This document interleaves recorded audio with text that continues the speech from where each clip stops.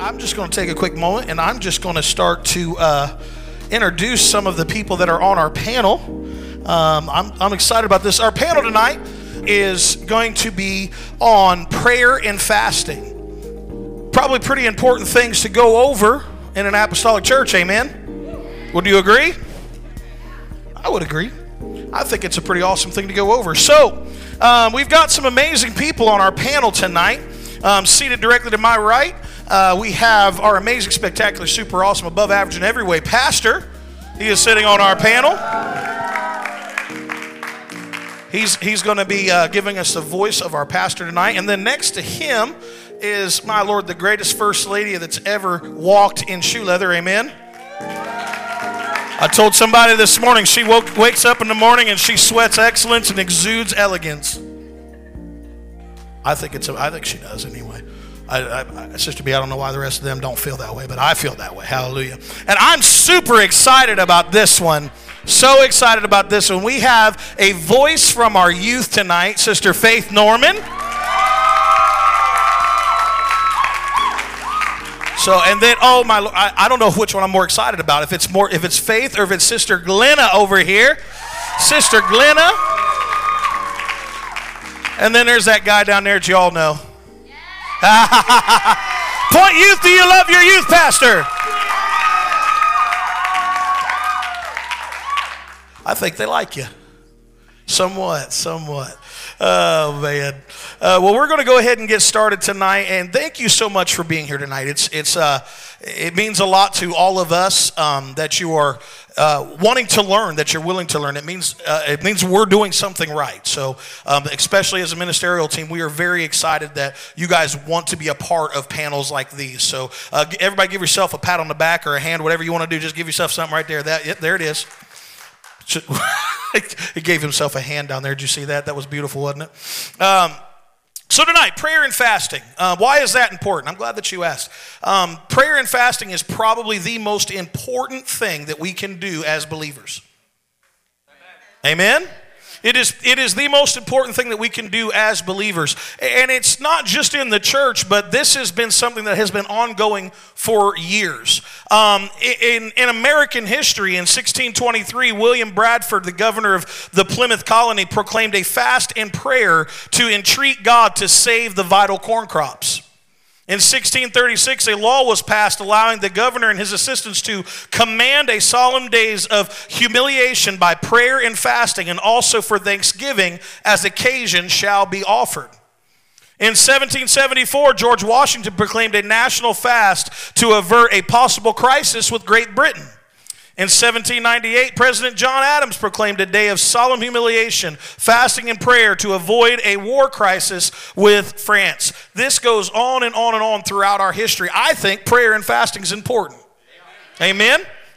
Amen. So tonight we are going to go through some questions that I feel are going to do an unbelievable job, an amazing job of explaining why we are doing what we are doing as a church. We're getting ready to go into a season of prayer and fasting, amen? And it's going to prepare our hearts and prepare our minds for where we're getting ready to go. So without any further ado, I'm going to jump right in, and I'm actually going to start with Pastor. There's some microphones right there if you want to grab one for Pastor. Check one. Mic test.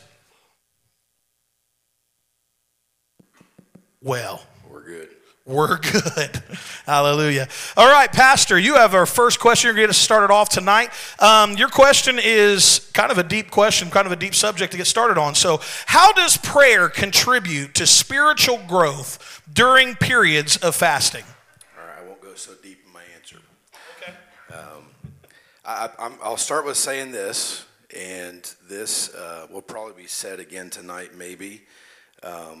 But first, fasting without prayer is nothing more than a glorified diet. It does nothing good for you spiritually. So we need prayer. But here's what I want to do. I want to talk quickly, and I hope I won't dance on anybody else's stuff. But I instantly went to the combination of prayer and fasting. Two separate things combined make something powerful. So I want to quickly go through fasting, prayer, then I'll show you the two combined. Fasting, why do we do it? Fasting removes our tendency to rely on the natural world and forces us to live from the spiritual world, the spiritual realm. As a result, God's voice becomes clearer when you fast. Fasting is a great way to gain clarity for important decisions. I want to say this real quick, is that fasting is not just something that when I call us on a fast as a church, but this is something that should be practiced in everyone's lives, at least weekly. Fast something, decisions that you're making in life, there's nothing better to do than get God involved in those decisions. And fasting brings him in, prayer brings him into those things. All right, fasting humbles us and changes us. One of the most effective ways to humble yourself is through fasting. There is something about having food that causes us as humans to get carried away, especially here in America. And I say this because we've had multiple international students that have come, or just missionary friends that have come, and that's one of the things that they point out is the difference between food here and other places. It is something that if there's an addiction to anything, there's something in America I said that there's an addiction to. And that's probably why sometimes we mention fasting, and some people are thinking, oh dear Lord, what are we going to do? It's because your flesh is struggling with that instantly, because there is an addiction to it that we have here in the States. It is interesting that you can trace the problem of saying no to food clear back to the garden with Adam and Eve. If they would have simply said no in the beginning, we wouldn't have a lot of the issues we have. It all began with food, as we read in Genesis 3. So the intentional abstinence from the pleasure of one or more meals has a very powerful way of humbling us, in return, causing us to get into a repentance posture.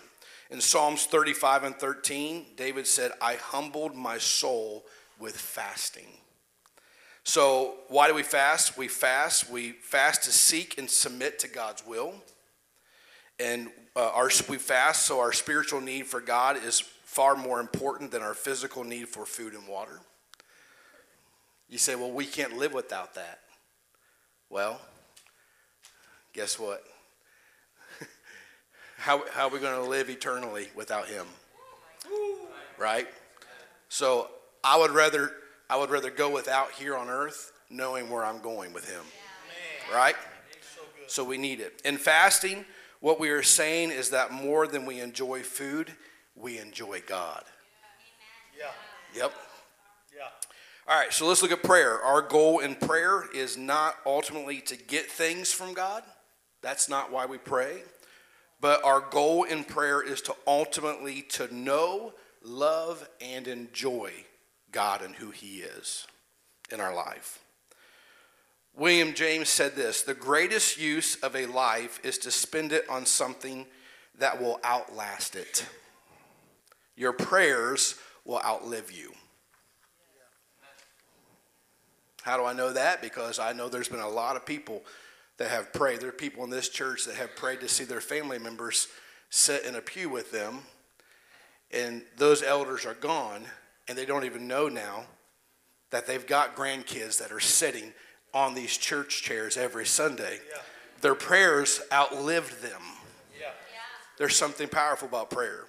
A legacy is not what you do for yourself, it's what you do for the benefit of the next generation. One of the greatest things you can ever do is to teach the next generation to pray. Amen. Joel 1 and 3 states, tell ye your children of it, and let your children tell their children, and their children another generation. So I heard it asked once, why do we have to pray? And the answer came, if Jesus had to pray, what about us? We're not above it, right? Jesus prayed and impacted those around him. The disciples prayed, and likewise, they influenced others to be partakers. So did the early Christians. So this is the example of a legacy of prayer. Jesus is the greatest role model of prayer. He prayed day and night. Luke 6:12 says, and it came to pass in those days that he went out into the mountain to pray and continued all night in prayer to God. Jesus had an all-night prayer meeting. So the 24-hour thing we're getting ready to do, an all-night prayer meeting, that's all right. Jesus did it. Yeah. We're just following the model of our God. Yeah.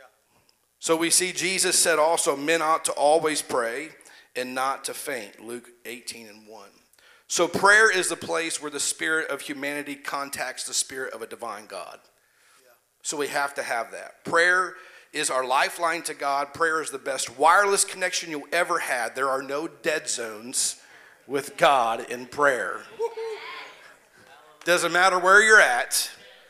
Doesn't matter where you're at. You'll always have a connection. Prayer involves our communication with God and a relationship with him. But we must understand that prayer is a choice. Yeah. Prayer is a choice. So Stephen Covey said this. He said, I am not a product of my circumstances. I am a product of my decisions. Wow. Prayer is a decision that everyone in this room has to make for themselves. Yeah. Yeah. You have to. I can't make it for you. If you want to have a relationship with him, you have to make that time. And I said it earlier, this statement was made, why do we have to pray? That's one thing. I would remove that word out of there. Why do we have to? No, we get to talk to him. Yeah. We get to talk to God. Wow. Understand there was a time when people didn't get to talk to him.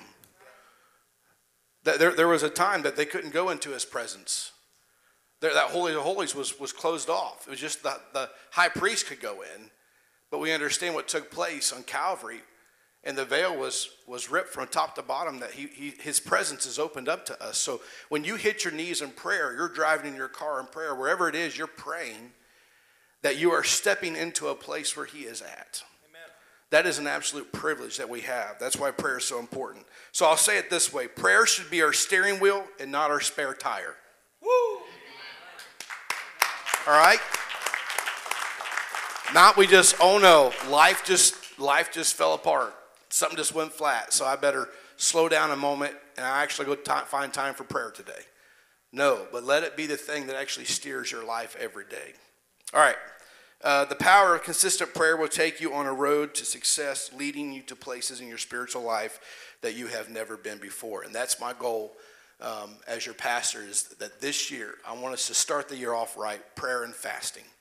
And I want to set this precedence for all of us, is that when this week ends, and I don't get up next week when Bishop's here, and I don't call us into another prayer and fasting week, I want you to make that decision on your own that say, this will be a personal prayer and fasting week. And then the next week's going to be a personal prayer and fasting week. And then the next week, and by the end of this year, everyone has a personal walk with God because of prayer and fasting that they have made a decision to do themselves. That's where I want us to get. I want you to go stronger in God, and it starts with that right there. All right, so let's look at prayer and fasting. I talked about fasting, talked about prayer. Let's put the two together. So when I thought of this, great combinations, I thought, man, good combinations. There's nothing like a hot apple pie. Sister Chapman, I'll tell you, if you've never had her apple pie, you just need to have some apple pie. There is nothing like popping that in the microwave, heating it up. It's so good. But you know what could be a little better? Oh, hallelujah. Holy Ghost is moving across this place right now. Altars are open. I was supposed to be talking about fasting, sorry.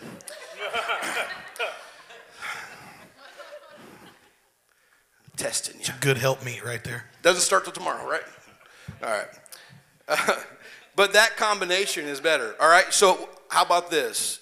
A door on your house is nice to have, right? Yeah. Anybody like to have a door on your house? Could you imagine if your house did not have a door?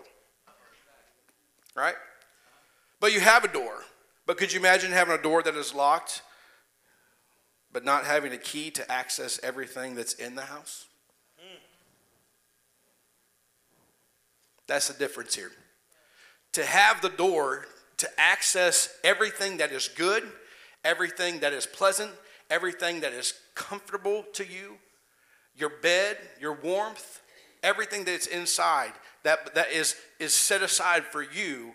If you do not have the access to it, then what good is the door if you don't have the key?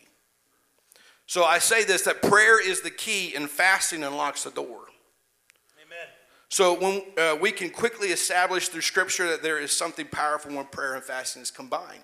Jesus even said it. He said there are some things that are not going to take place without prayer and fasting. So we understand that fasting humbles the flesh. So if you didn't, I'll close with this. If we didn't fast and bring humility to our flesh, but God answered every big prayer that we had. If you went around and you started laying hands on people and people started getting miracles left and right. And there was no fasting involved, and your flesh was not in submission to God. And God answered all those big prayers. Who do you think is going to get the credit for those miracles? Fasting and prayer combined is important. Where fasting is lacking, pride is exalted. I'll say it again. Where fasting is lacking, pride is exalted. So there might be some prayers that are not answered because it's not combined with prayer and fasting, because God knows you couldn't handle it if he did. Wow. That's so good.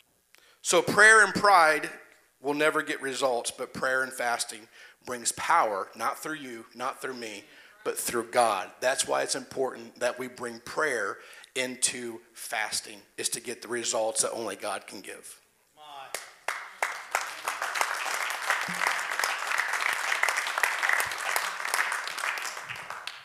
Next time that we do this, I want Sister Chapman to bring some apple pie. Hallelujah. So good. So good. Amazing stuff, Pastor. We're going to move on to our next question, unless anybody on the panel has anything that they want to add to what Pastor just said. No? Okay. Brother Brooks has got the next question. Hot potato, hot potato. Brother Brooks, tell us a little bit about the role intention plays in the effectiveness of prayer and fasting. The role intention plays in prayer, in the effectiveness of prayer and fasting. As I do that, I do want to preface with this understanding. There's prayer, and then there's seemingly prayer and fasting. And where we get that from is that the Bible teaches us to pray without ceasing. So we should always be in a state of prayer. We should always be heavenly minded. So, we kind of spoke about it last Wednesday in church. You speak to someone and they say, well, praying without ceasing, praying without stopping sounds exhausting, right? That sounds like too much. I'm not that spiritual. But when you're praying without ceasing, it's not saying that you're kneeling down 24 hours, 7 days a week, and you're just praying nonstop. But you're constantly in fellowship with God. Much like in the book of Genesis, Adam was able to talk and walk with God in the cool of the day. He was always connected to the presence of God, so that when he needed direction, he did not have to get into the presence of God. He was already there. But we also read in the New Testament, Jesus sent out his disciples to do some exploits of their own, directed by the Spirit of God, and there were some things that they were not able to accomplish. And so Jesus began to serve somebody that the disciples at that time failed at doing. And I can imagine maybe their embarrassment. I can imagine maybe how they felt, were my prayers not good enough, or, did I not do what you asked me to do? And Jesus told them that some things are not possible. Pastor spoke about this. There are some things that are not possible without prayer and fasting. And so I want to highlight that from that focus, if that's okay. And so that base scripture that I want to use to kind of to bring a picture and an understanding to this is Ezra 8:21. It says, "Then I proclaimed a fast there at the river of Ahava, that we might humble ourselves," Pastor mentioned that word as well, "that we might humble ourselves before our God to seek from him the right way for us, our little ones, and all our possessions." I'm going to say this scripture again. "Then I proclaimed a fast there at the river of Ahava, that we might humble ourselves before our God to seek from him the right way for us, our little ones, and all of our possessions. God, what do I do with what I have? God, I need direction. Lord, I need understanding.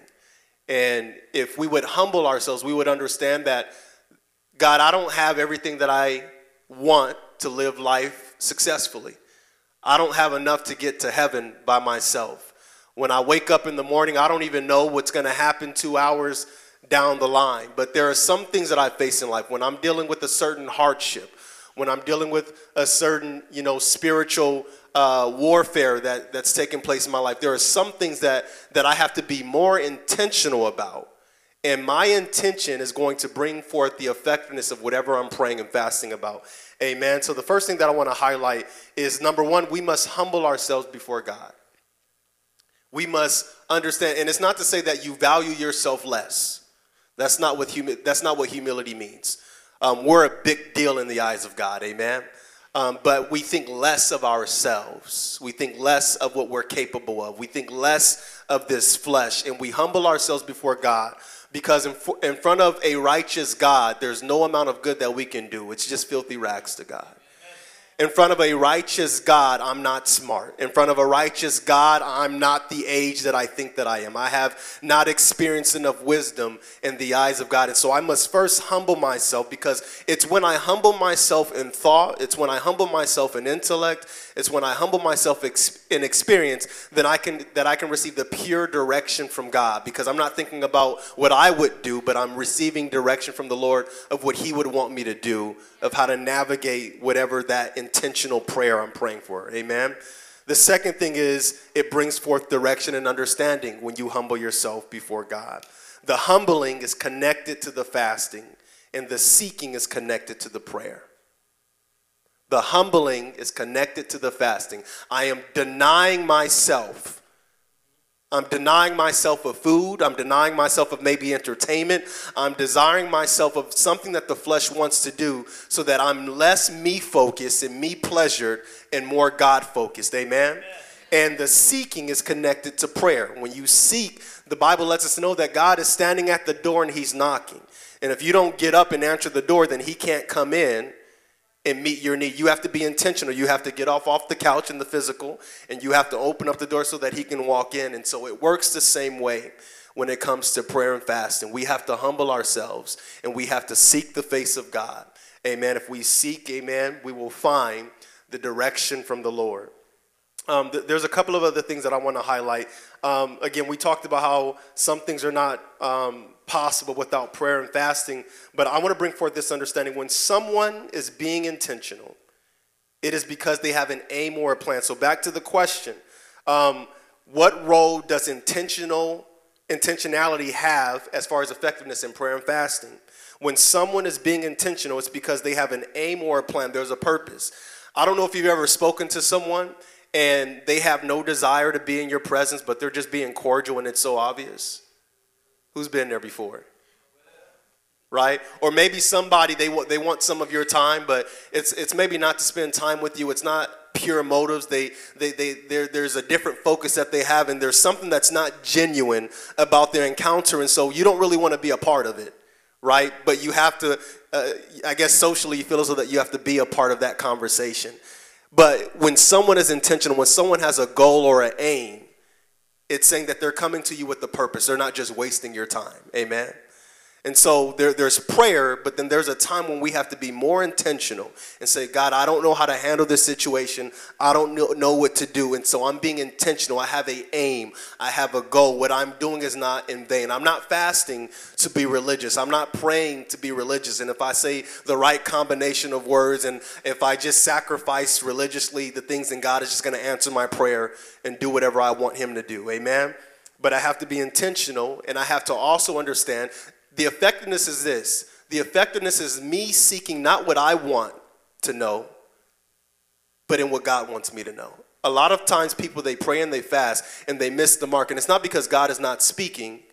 Their fast was in vain because they were fasting to get what they wanted as opposed to what the Lord wanted them to have. Does that make sense? And so there should be, again, a purpose when you pray and a purpose in when you fast. The second point that I want to bring out is that praying without intention is just a religious individual talking to themselves. Praying without intention, without an aim, without a focus is just a religious individual talking to themselves. Amen? So if you're not praying to spend time with God, if you're not praying with the focus, if you're not praying to have direction, if you're just praying just because that's what Christians do, you're just talking to yourself. God's not listening. Amen. The Lord responds to a pure heart. Matthew chapter 5, blessed are the pure in heart, for they shall see God. Yeah. Amen. Who shall ascend to the hill of the Lord? He that has clean hands, repentance, humbling themselves, and a pure heart. Yeah. Pure motivations. Not perfect. We don't have to be perfect, but our heart has to be right. David was a man after God's own heart. He was a very imperfect individual, but he had clean hands in that when he messed up, he repented, he humbled himself. And he had a pure heart. His motivations when he would go to God, there was an aim, there was a focus, there was a goal. Amen? Fasting without intention. Pastor spoke about this. Pastor. Fasting without intention is just one starving themselves. Yeah. Fasting without intention, you're just starving yourself. Amen? Yeah. When you're fasting and the only thing that you can think about is food, and that's it, you're just starving. Or as Pastor mentioned, it's just a glorified diet. Amen. Fasting should always be coupled with prayer. It's part of the intentionality. So when you're fasting, you're humbling yourself, you're denying yourself of something that your flesh always has, and you're removing that so that you have enough discipline to not only hear from God, but to obey whatever God is sharing with you. I don't know if you're anything like me. When I was growing up, and this is good for the point especially, music was a very big deal. And so I was in the church, but there's a lot of worldly music that I listened to. Any artists that people glorify that are originals in the music industry, I listen to Tupac, I listen to Biggie, I listen to Kanye West, I listen to all these worldly artists, and that content was in my ear. That content was in my spirit. And so no matter how much I pursued God, everything that God would do to me to purify me, I then began to retaint what he purified. Wow. Amen. And so when I fast, sometimes God will say, give this up. And sometimes when I give that up in fasting, an intentional fasting, he tells me to give that up permanently. And I never go back to it. And sometimes you're fasting for a season. But you have to humble yourself. That the effectiveness to really get something out of your prayer and your fasting is to say, God, whatever I'm giving up, I might never go back to it. Again, I'm not just talking about food. I'm talking about things that entices your flesh, things that your flesh is dependent on, things that you would rather have in the physical, and so therefore you don't pursue the spiritual too much. Does that make sense? And so we need to understand that. And the last point that I want to hit on is what makes our prayer effective is not just who you're praying to, but it's also your intentional why. Always remember when you pray, when you hit your knees and you pray, make sure that you understand what you're praying about. Yeah. Amen. Make sure you know a why. You know, the amount of times that I've heard, well, I pray, but I can only pray for 2 minutes because I never know what to pray about. You're constantly being shared things on a day-to-day. When you're praying without ceasing, God is always ministering to you. And so pull out your phone, turn on the note section. If you notice that you're struggling with something socially, type that in your phone. If you notice that you got anger and you're quick to wrath, type that in your phone. God will show you your flesh and give you direction on what to pray for. Amen? And so this last thing that I want to share, we were doing the Generation Z Zoom call. And someone had made this comment that to me, it kind of summed up this understanding of effectiveness in prayer and being intentional. When you're fasting and you're trying to figure out, okay, like how long do I fast? What do I give up? What do I give up in my fast if it's a food fast? What do I give up in fast if it's entertainment or social, whatever the case may be? If it doesn't mean anything to you, it probably doesn't mean anything to God. Amen? If you want to know, okay, did I fast enough? If you came out of that fasting, that intentional fasting, right? You had your why, but did you exercise enough discipline? Did you do enough to hear from the voice of God? We might say, well, I'm gonna give up 1 meal a day when you know that you can handle 3 meals a day. And so when the fast is over, it doesn't feel as though that you spiritually benefited because there was no sacrifice there. There was no true humbling there. There was no true discipline there. And so I would encourage everybody, when it comes to intentional fasting and wanting to receive something from God, wanting whatever that aim and that goal of that fasting, that purpose is, make sure that you're giving up something that actually challenges the flesh. If it does not mean anything to your flesh, if it does not mean anything to your desire, it probably doesn't mean anything to God. Amen?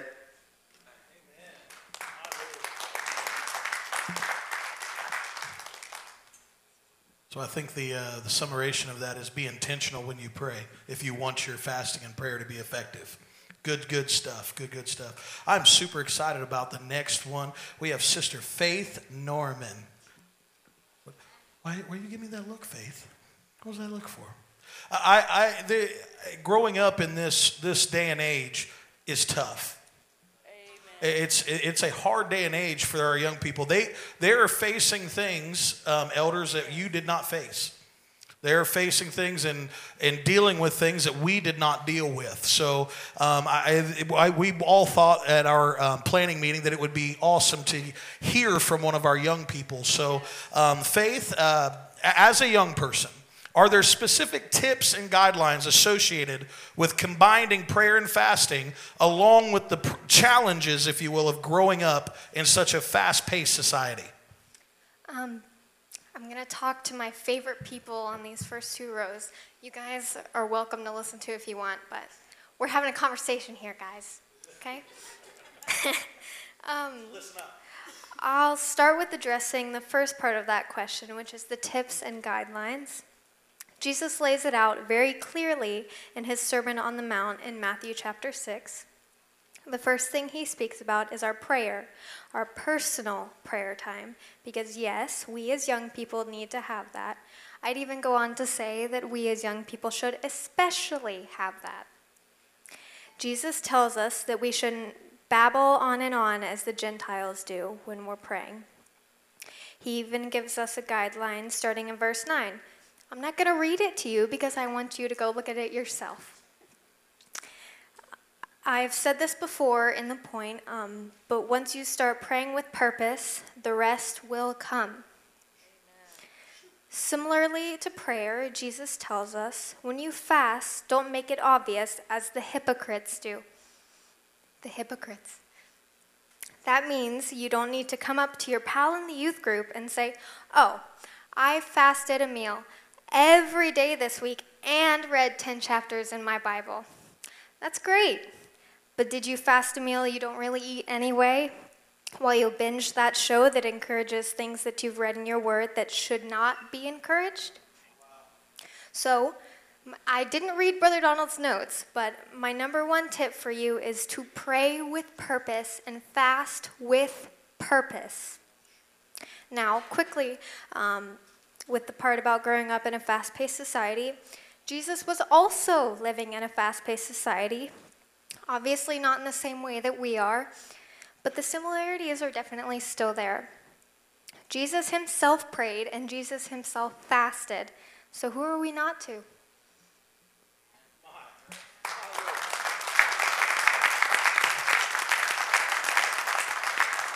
Such good stuff.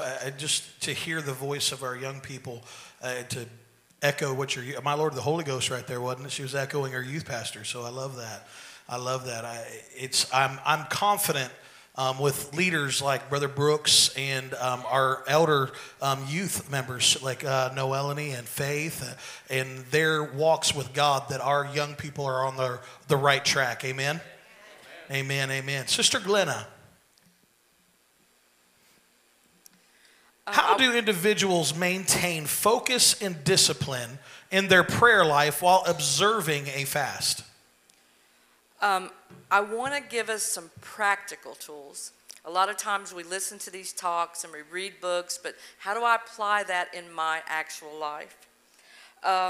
Some things that have always helped me, and it was through trial and error, is the way to keep focus is preparation. The word preparation is in the Bible 159 times in the Old and New Testament. The first thing I want to do is to prepare to be successful in my fast. And that's just kind of some nuts and bolts stuff. The first thing I do is I start days before a fast.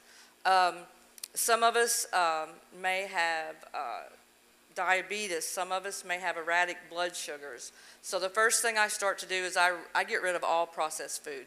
I really start to focus on vegetables and water and protein. And this is just nuts and bolts stuff that you can do. The first thing we want to do is to be successful in that fast. Fasting's not meant to cause us to be guilty or feel like failures, and I've done it many times. It's really hard to jump from Sunday night eating at the buffet and go into Monday morning and try to fast. We're just kind of setting ourselves up. So really, the first thing we need to do is to prepare. There's a really good book by Joy Haney. It's called When Ye Fast. And once I got a hold of that book and I really implemented it in my life, it changed everything. I wanted to kind of piggyback on what Brother Donald said, praying without ceasing. How do we do that? The Word of God, that's where the Word of God comes in. I'm really big on that, every day, every day, every day. When you are in the Word of God often, you begin to think in terms of the Word of God. And the Word of God is God. It's alive. It's living. It gets in you. So the more you're in the Word, the more your day becomes prayer without ceasing. Your mind begins to stay fixed on Him. When I'm having a conversation with someone and they're saying something to me, Scripture will start to come to me. And it's because I'm in the Word a lot.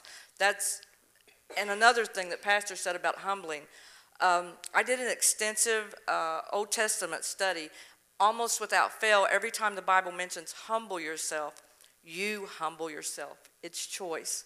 God does not humble us. I have yet to find, and correct me if I'm wrong, where God humbled. He always asks us to choose to humble ourselves. I also wanted to speak to those who are diabetic and maybe on a lot of medication. Again, fasting's not to put a guilt trip on us, whether we're doing it really good or whether we're not. Actually, it's to quiet the voices that distract us from God speaking. Literally, God is always speaking. We're not listening. Or we can't hear because we've got so much going on in our life. And everyone knows that. Jobs, kids, family, situations, social media, entertainment, all of that. What I do, I reversed type 2 diabetes. What I would do when I was on medication is I would make a broth. I would just take chicken broth, boil vegetables, and I would puree that. And I would just keep that on hand. And if you really do this, fasting's a muscle. You know, we have to work it and build it. And it's hard if you've never extended fast to, just jump into extended fasting. You want to fast a day. You want to get through that day. Prepare yourself. I do a lot of things to prepare myself. I get rid of a lot of distractions. I make sure there are chores done. I know this is kind of nuts and bolts compared to what they're saying, but it's what we actually need. Like sometimes I would sit and think, how do I actually start? What do I do? So that's a really good way to start. Prepare yourself a week before your fast. If you go this week and you fast, the next week, as Pastor said, Brother Stark will be coming. This week, take the time and sit and make a plan. If you're on medication, prepare that broth, that puree for yourself. And, take it when you have to have your medication. Also, coconut water is full of natural electrolytes. Many people get really bad headaches when they're fasting because the whole time we're detoxing. So I was going to bring Celtic sea salt. I don't know if you've ever seen that, but it has complex magnesiums, and it works like a magnet when you sip water. It literally takes the water into your cells. A lot of times you're dehydrated. That's why you're getting a headache. If anybody out here loves caffeine, God forgive me, I love caffeine.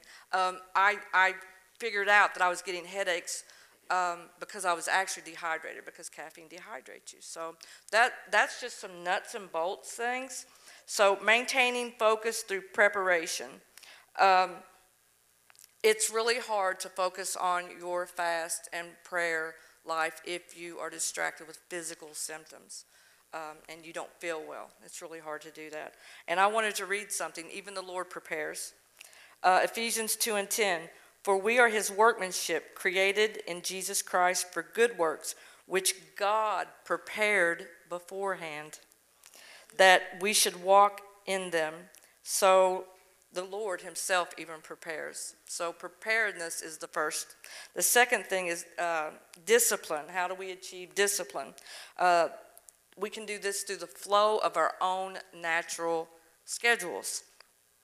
Depending on what your schedules are, doing what's functional in your own house is key to keeping discipline. A good block of time that works in your household and then sticking to it. With consistency, our families will support us and begin to naturally recognize these schedules. If you have children, my children have moved on, but when they were young, they automatically knew what was happening. You know, they would see me, that happened so often, and I would go into my room and shut the door, and they would be okay until I got out. So your children, they start to pick up on that. If you've ever considered a factory, I think strange, but you know, people go in there. There's 3 shifts in factories. There's morning, there's noon, or there's a afternoon shift, and then there's a midnight shift. And that's how we are. If you find the block of time that works in your household, some people it's mornings. There's not anything to do in the mornings. My children are grown, and my husband, if he goes out to work, I have all day. I have mornings. Some people have afternoons, and some people can take the evening shift. So you know what's going on in your house. Pick that time out. Set that time apart and start to do this consistently, and pretty soon your whole family's in the flow of that. And then I thought, you know, I bet that around the entire world, there's shifts of prayer going on. There's 24 hours of prayer going on over the entire world. Think of that. And we can be a part of that. If we will consistently pray. I feel the Holy Ghost right now. I just the thought of that. I just see beams of light, voices going up to the Lord. Like Pastor said, prayer never goes away. Your prayer is saved up in golden vials in heaven. One of these days, that's going to tip. And you know, I studied that, the word vial. It's not an actual bottle. It's a bowl. It's a big golden bowl. And one of these days, it's just going to tip, and all your prayers are going to pour out. I get excited when I think about that. Also, it teaches our children, without even saying anything to them, it teaches them by example that this is important to me. And by the grace of God, they will emulate that. And it will become important to them. I know that when I would come out of my prayer time, the whole atmosphere in my house would change. When I got into the church, I had teenagers. And there's just not much you can do. But the Lord can. So if you've got teenagers, go in there and get to praying. I'm telling you, come out, some things will be changed. These disciplines become habit before you know it. This approach has changed my prayer life. I wanted to tag on to something Faith had said. She's so right. Pretty soon, the Lord will just lead you in the flow of your own prayer life. You know, Brother Mangan in Pentecostals of Alexandria, he does, Brother Gerald, or G.A. Mangan, he taught the tabernacle praying plan. And that was so important because, you know, you start out in repentance. You go before God in repentance, and pretty soon the Lord, your right faith, will just lead you through prayer. He'll take you to where you need to go, and you'll feel the ushering, and pretty soon you're praying in the vein that you need to be praying in. And pretty soon you're interceding. You're speaking in tongues, and it's with purpose. The Lord has taken over your prayer.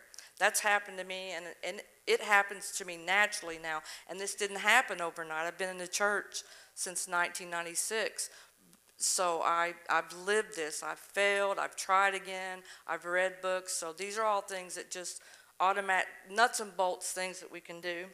And I want to finish with another scripture. Psalm 55:17. I will pray in the morning, the noon, and the night. There's our prayer shifts. Pleading aloud to God, and he will hear and answer.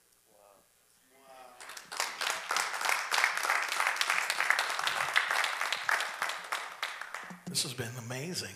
It's been awesome stuff, awesome stuff. I know in my times of prayer and fasting, especially in times of fasting, I do my best that if it's a time that I would normally be eating, to replace it with something spiritual at that point, whether it be reading the Word of God, having a time of prayer, watch a preacher on YouTube or something. Just pour into your spirit and be intentional about that. I think that's been the key theme of the night, is being intentional, preparing and making yourself ready for the fast. It's been phenomenal. Amen? Well, we have one more question. As Pastor would say, the greatest panelist up here. That's what Pastor tells us we have to say anyway. Amen. I believe it too. So Sister B, and everybody, I'm just going to preface this. Sister B is still getting over her sickness a little bit, and she's kind of quieted voice right now. So just listen real closely while she is speaking. But Sister B has a phenomenal question. I'm really excited to hear this. Can the benefits of prayer and fasting extend beyond the spiritual realm to impact mental and physical well-being? Amen. Can everybody hear me? I'm thankful to the Lord that He brought me through a really bad case of the flu this week, and I'm here, and He's restoring health to my body. And I knew that we've had this panel planned for some time, and I knew that the Lord had given me a word to speak. And I thought, I could just sit this one out. I don't have much of a voice, but I've asked the Lord to help me tonight to say what He wants me to say. And I believe He's going to help me. Amen. So the question, can prayer and fasting benefit us, not just spiritually, but can it impact us mentally and physically? And if you've been in my ladies' class this fall and into this winter, you've heard me talk about how we are, every one of us, our body, soul, and spirit. And all three of those parts of us make up our whole self, makes up who we are. And so all three of those are impacted by prayer and fasting. And that's the very powerful thing about fasting, is it touches every part of who we are. Body, soul, and spirit. Okay, I'm going to start off. Bear with me. This might seem a little strange, but I'm getting somewhere. Genesis chapter 17 and verse 12 says, "And he that is 8 days old shall be circumcised among you, every man child in your generations, he that is born in the house or bought with money of any stranger, which is not of thy seed." And if we turn over to Leviticus chapter 12, verse 3, "And in the 8th day the flesh of his foreskin shall be circumcised." I know we're talking about prayer and fasting, so why is Sister B talking about circumcising babies on the 8th day? These ancient scriptures were adamant about this spiritual practice being completed on the 8th day. Why not the 7th day? Why not the first day that the baby boy is born? This was a spiritual practice that the Lord had instituted to cause a separation of the children of Israel from the rest of the world. And it was important. It was very spiritual, but obviously it affected the physical body, and there were very specific instructions. Today, modern science has revealed to us the answer that God, our Creator, the master designer of our bodies, already knew thousands of years ago. You see, science has taught us that on the 8th day after birth, the amount of vitamin K and prothrombin naturally present in a baby boy is elevated above 100% of normal, and it is the only day in the life of a male which this will be the case under normal circumstances. The only day, the 8th day. If surgery is to be performed on the 8th day, vitamin K and prothrombin are at their peak. These two naturally occurring ingredients in our bodies are vital to coagulation, which is blood clotting. Therefore, they stop bleeding and allow for fast healing. I've told you this fun fact because I want us to realize that God knows the intricacies of our bodies. Amen. He knows exactly what we need better than we do ourselves. He knew thousands of years before science caught up with him. He knew that on the 8th day was the day they should be circumcised. This is just one amazing example of many examples where Scripture demonstrates to us how a very important spiritual practice done according to God's plan will reap health benefits for us if we will just do as He instructs us to do. He is the great physician. He designed these bodies. He knows these bodies. And He has instituted the spiritual discipline of fasting for, yes, a spiritual purpose, but also, yes, absolutely, to answer the question, it does benefit our mental and physical bodies, and I want to show you how.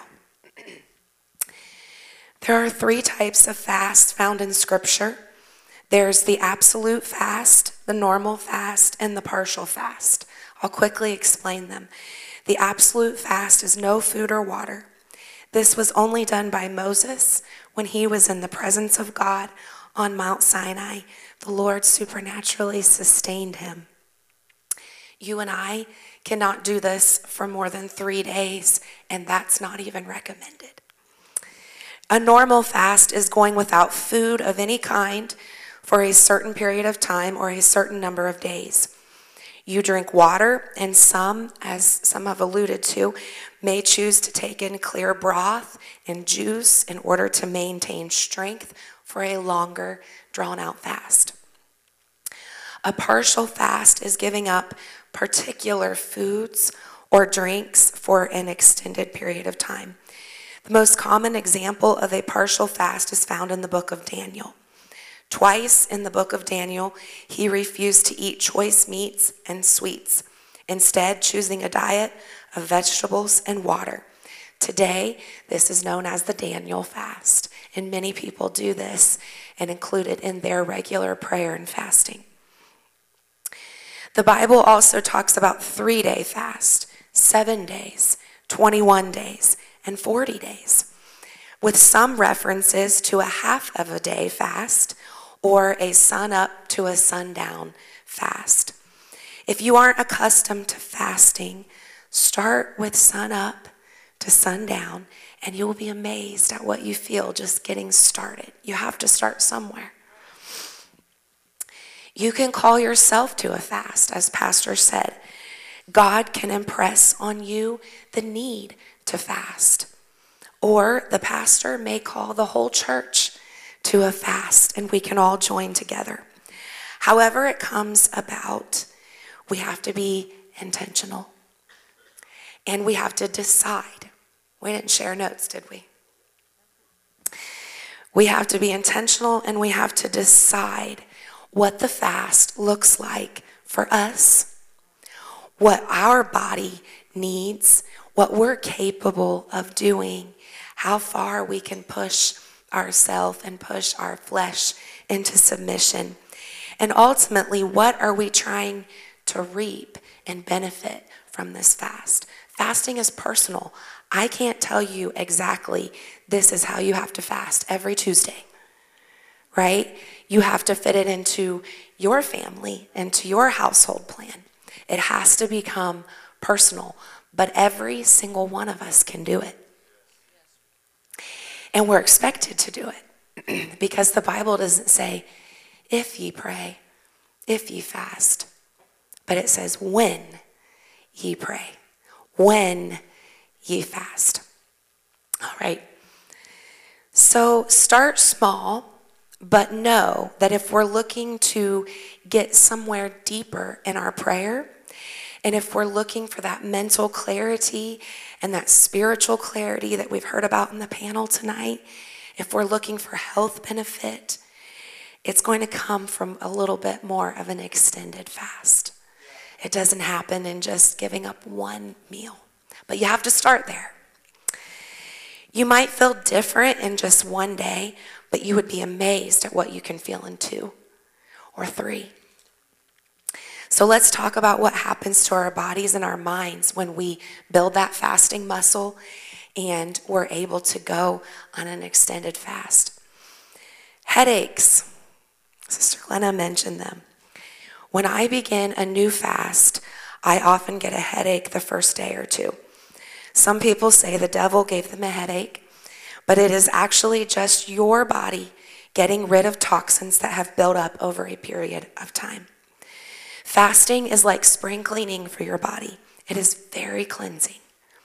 Fasting gives your whole digestive system a break, and medically speaking, that is healthy. If you experience a headache on your first day of a fast, congratulations. It is a sign that you absolutely needed to fast. It's your body telling you, thank you. Thank you for this break, for this relief, the spring cleaning. The headache is the result of impurities and poisons that your body is burning. It is very, very important to drink lots of water or organic broth or unsweetened juice during this time. Drink, drink, drink, drink as much as you can when you're fasting, because this will only help to flush your body of those poisons. Purified or spring water is best when we're fasting. I'm not a doctor, so don't take this as, medical advice, but this is just from experience, like Sister Glenna has talked about. Put your kidneys to work. That is your filtration system. And if you will just flush all of that out, you'll find that you're going to start feeling better. So those first days might be difficult. When I've been on an extended fast, during the first couple days as my body is ridding itself of toxins, I will tell you, I saw no angels. I did not have any visions. I did not hear sweet violins playing in my prayer time. In fact, it is very difficult to focus on prayer and the Word. And that tells us that's why we need to do it. That's why we need to keep pushing and keep fasting. Without fail, as soon as I get past that hard part of detoxing, things clear up and I come to that place, that sweet spot, that place of mental and spiritual clarity that I cannot achieve in any other way except by fasting. Listen to this. Tests have proven the average American, Pastor talked about the American diet, consumes 4 pounds of chemical preservatives, food colorings, stabilizers, artificial flavorings, and other additives each year. 4 pounds a year. This does not include the toxins we take in through our skin and our lungs. All of these things build up in our bodies, and they cause illness, disease, fatigue, brain fog, forgetfulness. They make us sluggish. Does that sound like a temple of the Lord? Don Colbert, MD, has researched and studied the body's need to regularly get rid of toxins that cause illness, disease, fatigue, and more. I do not have much time left, so I would recommend his book. It is called Toxic Relief, and it is specific medical guidelines and benefits that spiritual fasting brings to our bodies. So with the poisons gone, with us fasting and detoxing and battling through the headaches and that brain fog and all of those sluggish feelings that we feel when we initially fast, when we get through that, we come to the other side. And it is proven that fasting sharpens your mental process. It aids and improves your sight, hearing, taste, touch, and smell, and all your senses. Fasting brings spiritual clarity because we have a newfound mental and physical clarity with all the junk removed, and our bodies are finally in a resting state. Now, we're ready to hear from the Lord. You need some spiritual clarity? We need to get things right mentally, physically, clear some things out. Fast. As I mentioned at the beginning, everyone is body, soul, and spirit. Fasting is the spiritual discipline that directly touches all three parts of us. Fasting breaks the mental addictions that we have to sugar and junk food and carbs and all the things. Fasting breaks our physical appetites. It brings our flesh.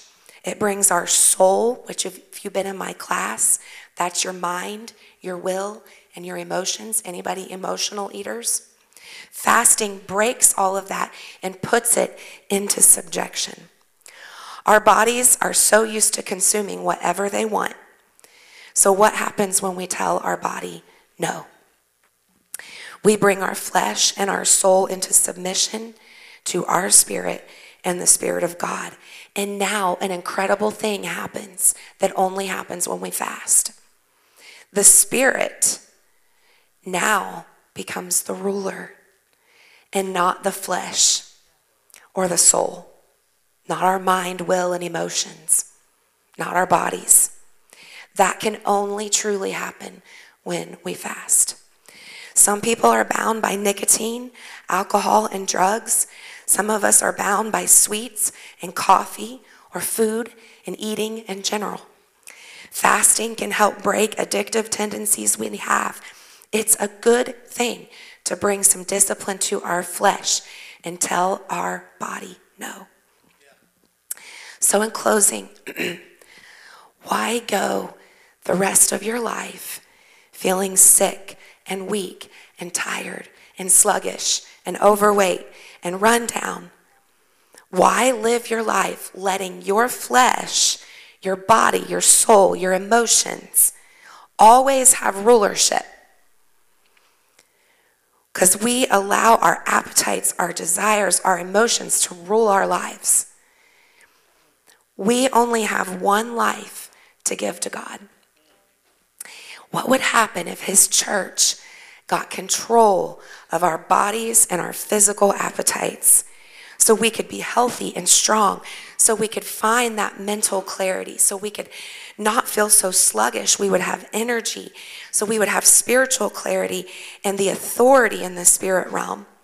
If we take care of the temple of the Holy Ghost, then we can be the best laborer in the kingdom and be who God has called us to be. God does not need a sluggish church in this hour.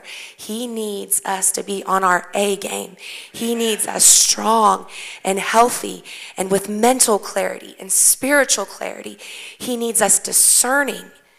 He needs us ready to go because this is our hour. Amen. As I stated at the very beginning, God made you. He knows you. He designed fasting for many reasons. And it is, yes, of great spiritual, mental, and physical benefit to us because all of those three make up who we are. Amen. All of us. And fasting touches every part of it. So we should make it a regular part of our spiritual disciplines and not just wait on the pastor to call us to a fast.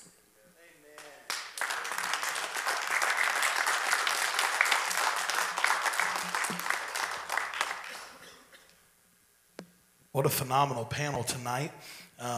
It's been awesome. Has anybody learned anything tonight? Every hand was lifted. That's awesome. So just some closing remarks before we leave this place tonight. Prayer and fasting is our greatest spiritual weapon. Would you agree? Amen. It is not just our greatest spiritual weapon. It is our greatest privilege. There is nothing more powerful than prayer and fasting. The greatest thing to do about prayer and fasting is not just to learn about it, it's to do it. If you want to be better at prayer, Pray more. If you want to be better at fasting, fast more. Set a special time each day to be alone with God. Guard and protect that time and make sure that it is valuable to you. Make God as valuable as these other things that we cut out of our life. And watch what God does in your life. Amen? I actually have a book recommendation as well. I know you were talking about Sister Haney's book. Sister Kim Johnson wrote a book called Teach Us to Fast and Pray. Another phenomenal book that will help you if you need a little bit more guidance than what we've already heard tonight. You can get that at PentecostalPublishingHouse.com. It would be an amazing tool to add to your library. Amen? Before we go, I'm going to ask Pastor just to pray for us real quick as we go out. Amen? Amen. I want to just share something real quick. As a church, where we're going as individuals, and this has just been phenomenal tonight to hear this, just the practical aspect of it. And I think a lot of times, Sister B just said it, when we pray and fast, not if we pray and fast, when. Prayer and fasting is not what we do. It cannot be something that we just do, but it has to become who we are. I've said for a long time that we are not a spirit, or we're not a body that has a spirit, but we are a spirit that has a body. Yeah. The spirit lives on, right?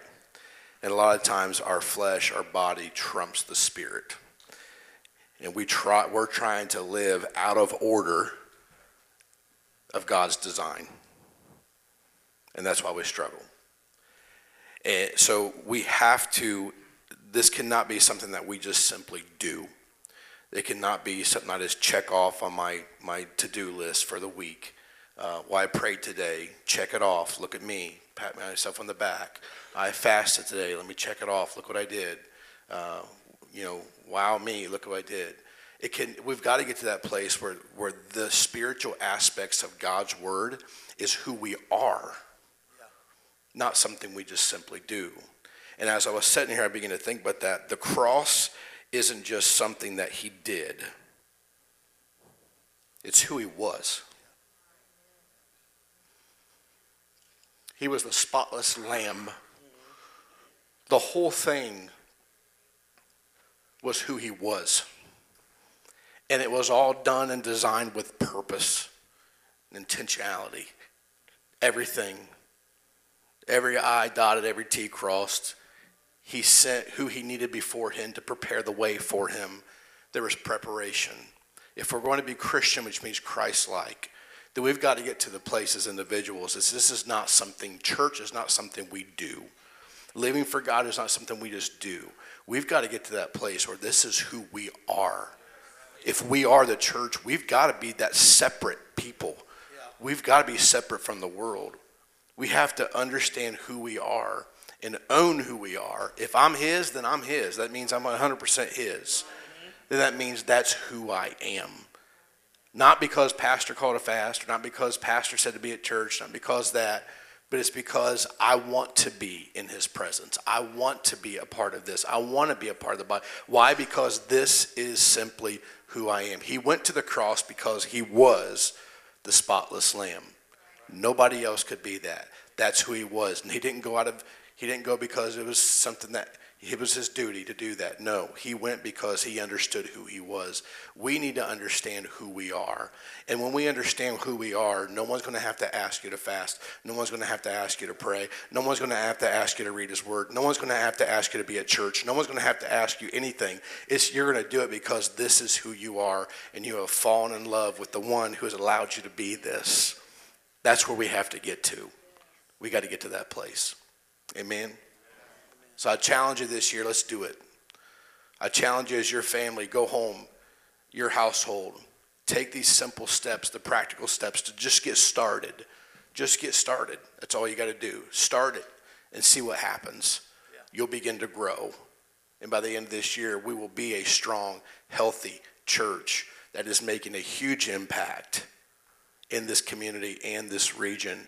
And God will use us like we have never. I say this in the Holy Ghost. God is going to use us if we will do this like we have never seen before. Amen. In the history of this church. God is going to do things to this church because this is the hour that God needs a healthy, strong, focused church so he can work through us. This has to be who we are. Amen. Let's pray. Jesus, I thank you, Lord, for your word tonight. Thank you for speaking to us. God, through everyone on this panel, God, thank you for the wisdom, God, that they have brought, Lord. Godly wisdom, Lord. I thank you, Jesus, for the anointed words, Lord. God, that they have submitted themselves to hear from you, God. I thank you. Let us tonight, as every individual in this room, God, to take this word in, God, to soak it in, God. But not just to hear it, God, but to actually apply it to our life, Lord. God, as we step forward, God, into this week, God, of fasting, Lord, it might be for some their first time ever trying, God. But I pray, God, God, that they step out, God, of trying, Lord, because this is who they long to be, Lord. They want to get closer to you, God. Let us as a church desire, Lord, that for ourselves. Not just as individuals, God, but as a church, God, as a body, Lord. God, that we want to be closer to you, God. We want to grow closer to you, God. God, we want to hear you like never before, Jesus. We want to be used by you like never before, God. And I pray, God, that you would prepare us this week, God, as we take that first initial step, God, with purpose, Lord, God, into what it is that you have for us as a church. And we thank you for tonight. Everything you're going to do, God, we are yours. Use us however you please. In Jesus' name we pray. Amen.